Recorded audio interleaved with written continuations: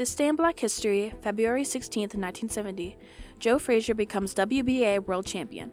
After dispute of who the real boxing world champion was, Jimmy Ellis, the winner of a tournament organized by the WBA, faced off against the undefeated Joe Frazier, who was recognized as a champion in several states.